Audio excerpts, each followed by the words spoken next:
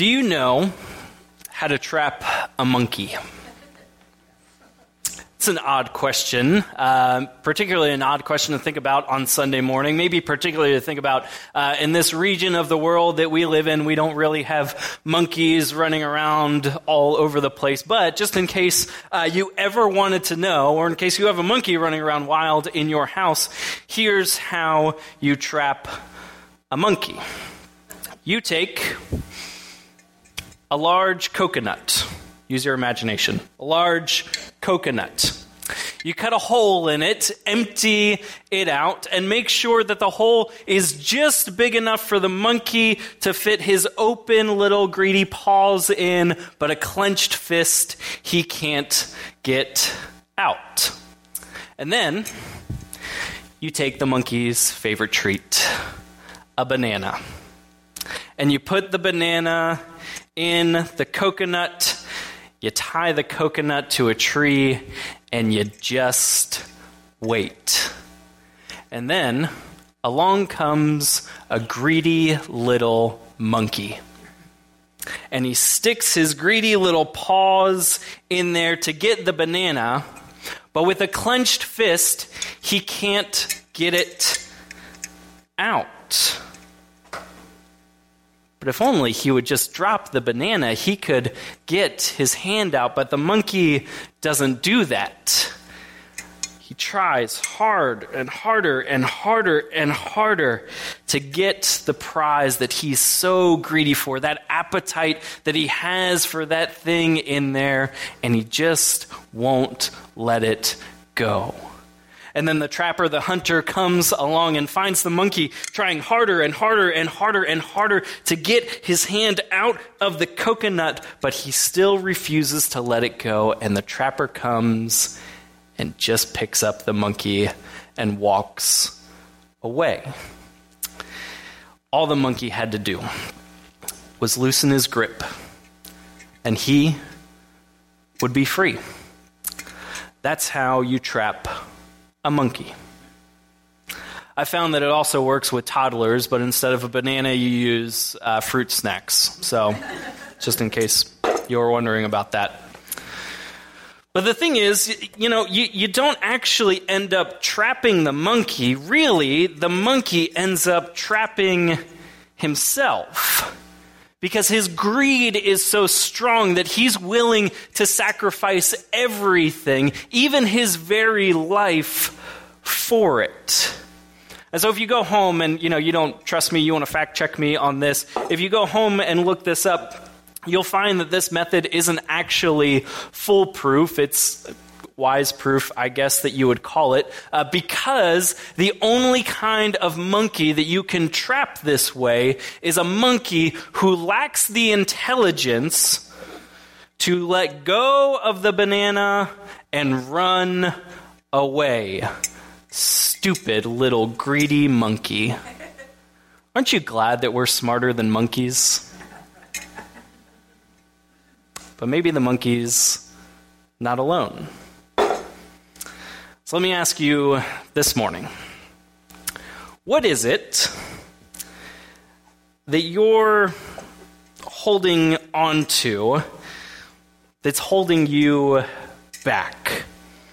What are you holding on to that you're refusing to let go of that actually has you trapped? What are you holding on to that's dragging you down and slowing you down? What are you holding on to that is holding you back from the freedom that you could be experiencing? What are you holding on to that is making a monkey out of you? So, here's the bottom line of today's sermon. Ready for it? Let go of the banana and run away. That's it. That's all I got. Let go of the banana and run away.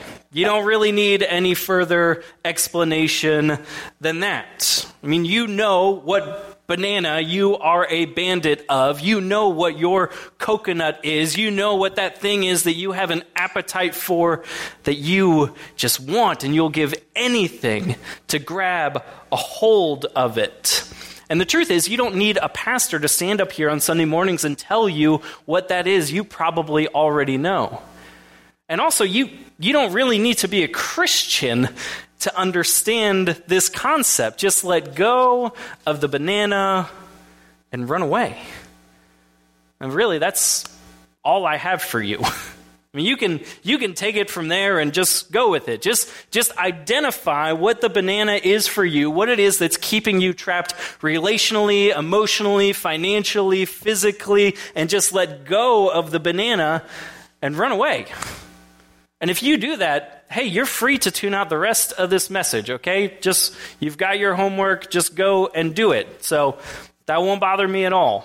But figure since we're both here this morning, I'd say some more things, specifically some more things from the Bible, if that's okay with you. And today's message is going to be kind of one of those choose-your-own-adventure sermons, right? You remember those choose-your-own-adventure books where, you'd get about halfway through and it says you can flip to this page or that page for an alternative plot or an alternative ending. So that's today's message, okay? You just kind of choose your own adventure. You choose your own banana. You choose your own coconut. You pick your own poison, if I'm going to say it that way. Whatever that thing is, whatever you are a banana bandit of, whatever that is, just go ahead and plug that in there. Because the truth is, right, we all cling to stuff. We all cling to stuff. It's sort of human nature. We cling to stuff. We cling to relationships, even some unhealthy ones. We cling to habits, both healthy and unhealthy. We cling to ideas even when we know that we're wrong. We cling to prejudices. We cling with a tight fist. And maybe, just maybe, maybe the reason why we cling so tightly is because we think that by clinging, we gain some sense of control. We have some sort of security or stability. But sometimes we end up looking like a stupid, greedy monkey with our hand stuck inside an empty coconut. You see, the gospel of Jesus, the good news of Jesus, made this very clear, that this is kind of at the heart of what Jesus talked about. If you remember, he said it this way one time. He said, if anyone wants to be my disciple, they must first deny themselves, take up their cross, and follow me. For what good is it for someone to gain the whole world and lose their soul? Or what can anyone give in exchange for their soul? Wow, Jesus, that's pretty intense.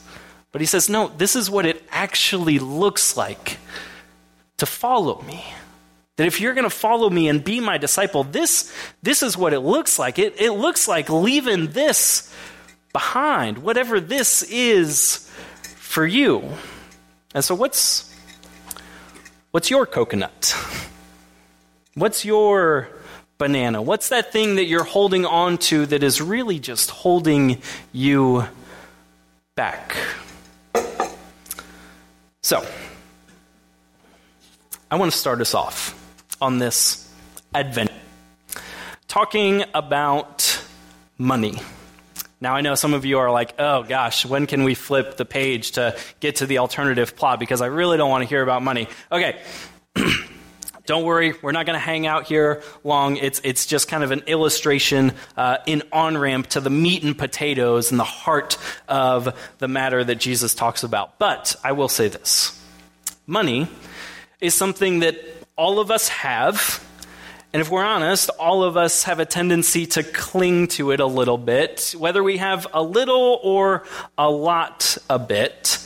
And, just statistically speaking, about 80% of us struggle with it, have some financial issues, some financial strugglings. And then just on top of that, Jesus talked about money more than any other social aspect that he ever talked about. And Jesus used money to get to the heart and the soul of the matter. And so let me take you to a quick passage to explain what I'm talking about here. Jesus says this, he says, "Do not store up for yourselves treasure on earth, where moths and vermin destroy and where thieves break in and steal, but store up for yourselves treasure in heaven, where moths and vermin do not destroy and where thieves do not break in and steal. For where your treasure is, there your heart will be also." Where your treasure is, there your heart will be also. Meaning that if you want to know someone's heart, and if you want to know my heart, look at their stuff. Look at their treasures. Don't look at me up here on Sunday mornings. Don't look at my Bible with all the underlinings and the highlighting. That's just Sharpie. That's nothing. If you want to know my heart, look at my checkbook. Look at my credit card statements. Look at all my stuff. That if you wanted to try to quantify my trust in God, look at what I give. Not just the amount, because that doesn't really have a whole lot to do with it, but the obedience of it, the dedication of it. That if you want to see my trust in God, look at what I'm willing to give away. Look at what I'm willing to give back to God. Look at what I'm willing to give away to others. Where your treasure is, there your heart will be also. So Jesus goes on, skips down a couple verses, and he says, "No one can serve two masters. Either you will hate the one and love the other, or you will be devoted to the one and despise the other. You cannot serve both God and money." Or another translation, an older translation you may have heard of, is "You cannot serve both God and mammon." Now, mammon is just stuff. It's an old word for stuff or wealth or the accumulation of things. As Christians, the problem with being a master to anything, to being mastered by anything, is that we already have a master. Jesus points out here. He says, you cannot serve both God and anything else. You have one master. You can't have two. And so if you're a Christian, if you're a follower of Jesus, if you place your trust in God, you cannot serve both God and all of the other stuff. You might be thinking, well, wait a minute. Jesus, look, I don't serve my stuff, okay? I'm not mastered by it. My stuff serves me. Look, I've been binge watching, tidying up, with Marie Kondo. I'm getting away. It's not bringing me joy, okay? I don't have a master. I'm not mastered by anything. And by the way, master, that's such an antiquated word. Just saying it conjures up all these notions of slavery. I don't have a master. Okay. Well, let me ask. What then do you call this? If you don't call this mastery? What do you call this if you don't call it being trapped? What do you call this if you don't call it being enslaved? If you can't let go or you refuse to let go? If what just started as something that you wanted or something that you had an appetite or a desire for, but now you can't let go of it, if that's not having a master, then what is it? Really, what is it? Friends, your master has a first name, and it's Greed. And your master has a second name, and it's Debt. T. We'll throw another T in there so it rhymes, okay? Some of you are still spelling that out in your head, okay? Greed, debt. All right, there you go. That what started off as an appetite for something shiny and new, or maybe a bunch of little things that just kind of added up, that you bought something for its status and not so much for its usefulness, that you took that bait of buy now, pay later, only to find out that it really means free now, debt forever. Or plug whatever it is that you want in there. Whatever that banana is, plug whatever it is in there that first caught your attention, but now it's ended up catching you. And look, although you may not want to admit it, and although I don't want to admit it, this is what we call greed. Right here. And the reason why we don't want to admit to it, the reason why we don't want to admit to being greedy is because, well, we just can't see it. We just can't see that this is a trap. We just can't see that our hand is stuck. And we think, yeah, I can let go of it. Okay. Show me. Show me. See, greed is this little lie that we begin to tell ourselves, I owe me. I owe me. Greed is not only the lie that we tell ourselves, I deserve it, but really, I owe it to myself. I owe it to myself. I owe myself something, and therefore I'm justified in my acquisition of it. Greedy people will sacrifice anything for their own sake. I owe me some stuff. I owe me some praise. I owe me some attention. I owe me some power. You see, greed is not a feeling. It's not a feeling. Greedy people don't feel greedy because greed's not a feeling. Greed is an action. Greed is a refusal to let go. Greed is a refusal to drop the banana and run away. It's a refusal to let someone else be in the spotlight. It's a refusal to give some of your extra away. It's a refusal to loosen up and to just let go. And the only thing that can break the cycle of greed is its opposite: an open hand, generosity. The act of just letting go. And you've got to give to the point where it makes your life a little uncomfortable, where you give away more than you really want to. You've got to give to the point where it forces you to adjust your lifestyle. And if you're not willing to give to the point that it impacts your lifestyle, then according to Jesus, you're greedy. And you're trapped. And you may not like that answer. And it might be kind of bitter medicine to you, but that's because greed has played a trick on your mind, telling us that it's actually going to be more painful to let go than it will be to just carry around this thing with us wherever we go.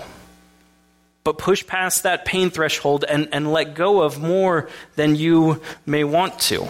And so that might mean you write a big old fat check to the charity of your organization. It might mean that you get out a stack of thank you notes and you write a thank you note to every person who made you the person that you are today. It might mean taking a minute to brag on your coworkers. And it might mean forgiving someone. Offering them the greatest gift that you ever could have, forgiveness. You have to let it go. Because, getting back to Jesus' whole heart of this teaching, we have to ask ourselves, really honestly, is it about the stuff and the status? Or is it really about control? And who's really in control here. Where your treasure is, there your heart will be also. You cannot serve two masters, because as a Christian, as a follower of Jesus, you already have a master and you know his name. Now Paul picks up on this dichotomy later on in his life, after he's served Jesus, given his life over to him, followed him. He's been imprisoned for preaching the gospel and for his faith. And he'll write a letter to the church in Rome, one of the last letters that we have that Paul ever wrote. And it's actually, Paul writes it, we believe, while he was in prison. And he writes this to the church in Rome. And this is so important. Don't miss this. He says, "Don't you know," Paul says, let's make sure that we're all on the same page here. Okay, don't you know, haven't you heard, don't you realize? And then he goes on to say something that's so obvious that it doesn't really need to be stated, but he says it anyways. He says, "Don't you know that when you offer yourselves to someone or something, that when you offer yourselves to someone or something as obedient slaves, you are slaves of the one you obey? Don't you know that when you offer yourselves to someone or something, that when you offer yourselves as someone to something, you are slaves of the one you obey? That when you stuck your hand in there and you got tied to, roped to, chained to something that you refuse to let go, you are obeying that thing. You're stuck. You're obeying that greedy appetite. You're obeying that thing that you first thought that it would give you some control, that it would give some security to your life, but now it turns out you're just controlled by it. So if you ever thought, wow, I've actually never really thought of it that way. That's why Paul says, don't you know? Don't you know? Because we don't think this way. We don't think through all of the implications. We don't see down the road to see how this thing could impact your life and the people that you love around you. We don't see the trap. We don't see our freedom slipping away. And so he goes on. And he says, whether you are slaves to sin, which leads to death, just hold on to that, or to obedience to God, which leads to righteousness. Whoa, okay, hold on. I thought we were just talking about money and like simple, lighthearted stuff. And there you go, Paul, slapping the big old S word on it, sin. But Paul says, here's what's at stake. This is the heart of it all. That we're not just talking about outward stuff, but we're talking about a deep inward reality that shapes, affects, and results in an outward lifestyle. And if anywhere along the way that gets mixed up, that's what Paul says, that's sin. Let me define sin for you. It's really easy in the New Testament understanding of it. Sin is anything that there's a break in a relationship. Anytime that a relationship is broken, that you do something voluntarily or involuntarily to break a relationship.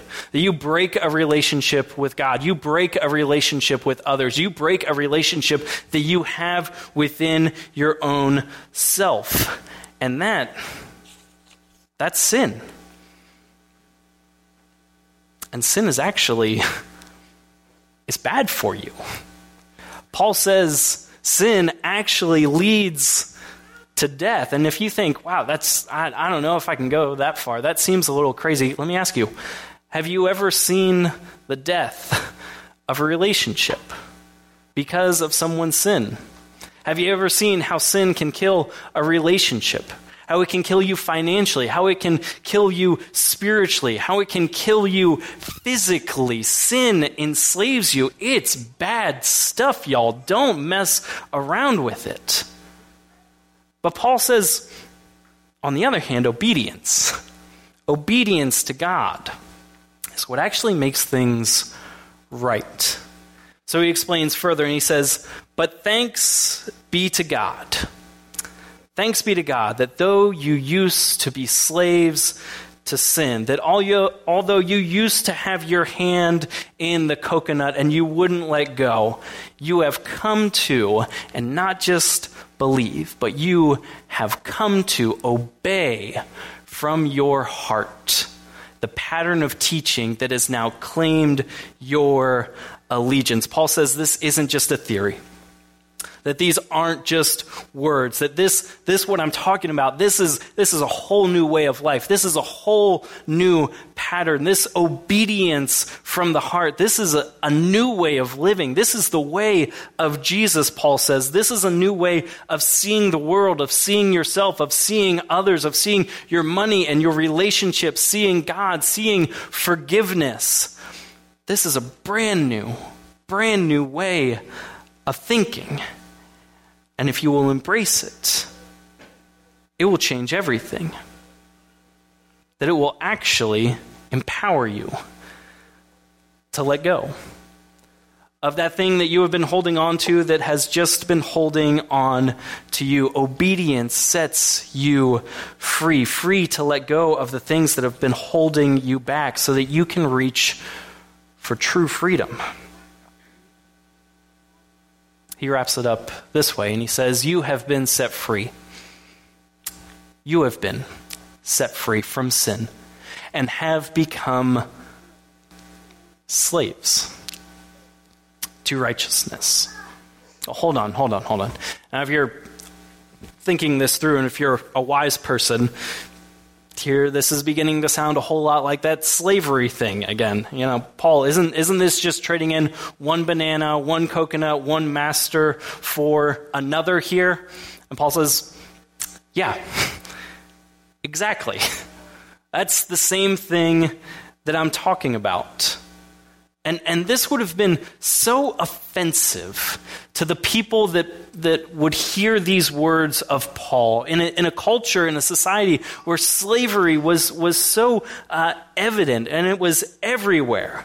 But Paul says it's the same way, that just as you offered yourself to someone or something in obedience to it, you've become a slave to it. So in the same way, if you offer yourself to God in obedience from the heart to God, you become a slave of God. Well, that doesn't sound like much good news, but here's the crucial difference. And here's the kicker. And here's Jesus' own words. So if you've tuned out, come back. Tune back in. Listen to this. Jesus said, the Son of Man, meaning me, Jesus, the Son of Man did not come to be served, but to serve and give his life as a ransom for many. So let me ask this morning, what has this thing that you've been holding on to, how has it served you? What's the price that it paid for you? What has it sacrificed for you? The truth is, I bet, it's not only slowing you down, but it's costing you something too. What is it? And who's really in control here? So, why would you allow this to be your master? Because you know what you owe you? What you truly owe yourself? You owe it to yourself to let it go. You owe it to your future self to drop the banana and run. You owe it to your spouse, you owe it to your family, you owe it to your kids, you owe it to your community, you owe it to this church to just drop the banana and run away. Because you were bought with a price. You were bought with a price, that your freedom has come from the cross of Jesus. Don't give yourself over to another master. Don't do it.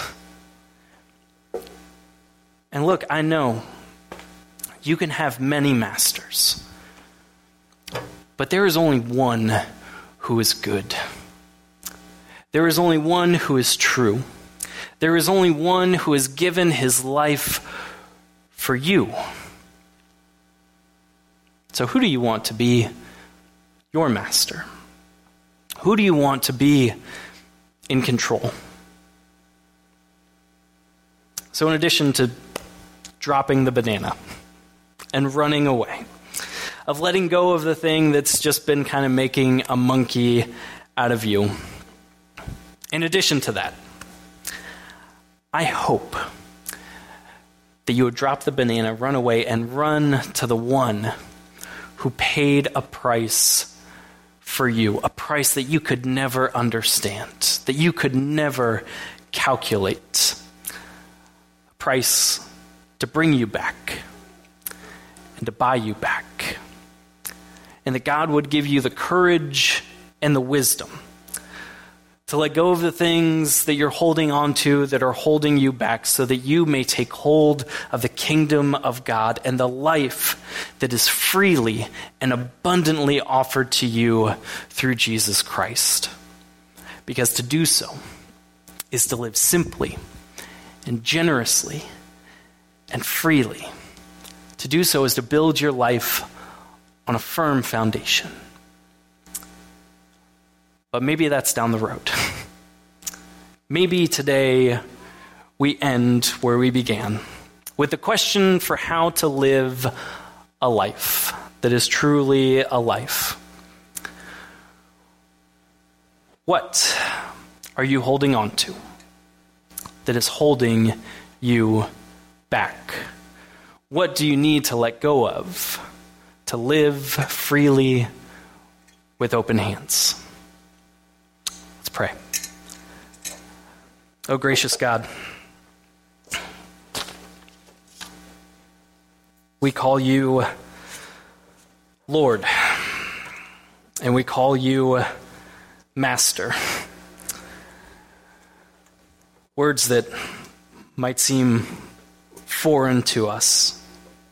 And God, we confess sometimes words that are hard to get out of our mouths, because we want to do what we want, when we want, with whom we want, how we want.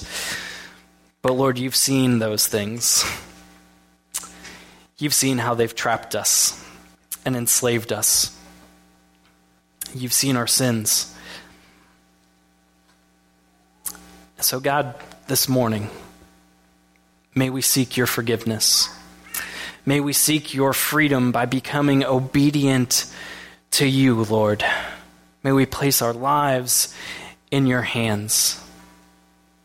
And God, if any of this spoke to someone's heart this morning, and by the power of your Holy Spirit, you would open up their hearts, open up their minds, but God, also open up their hands to let go of whatever that thing is that has kept them trapped, that they may walk in newness of life.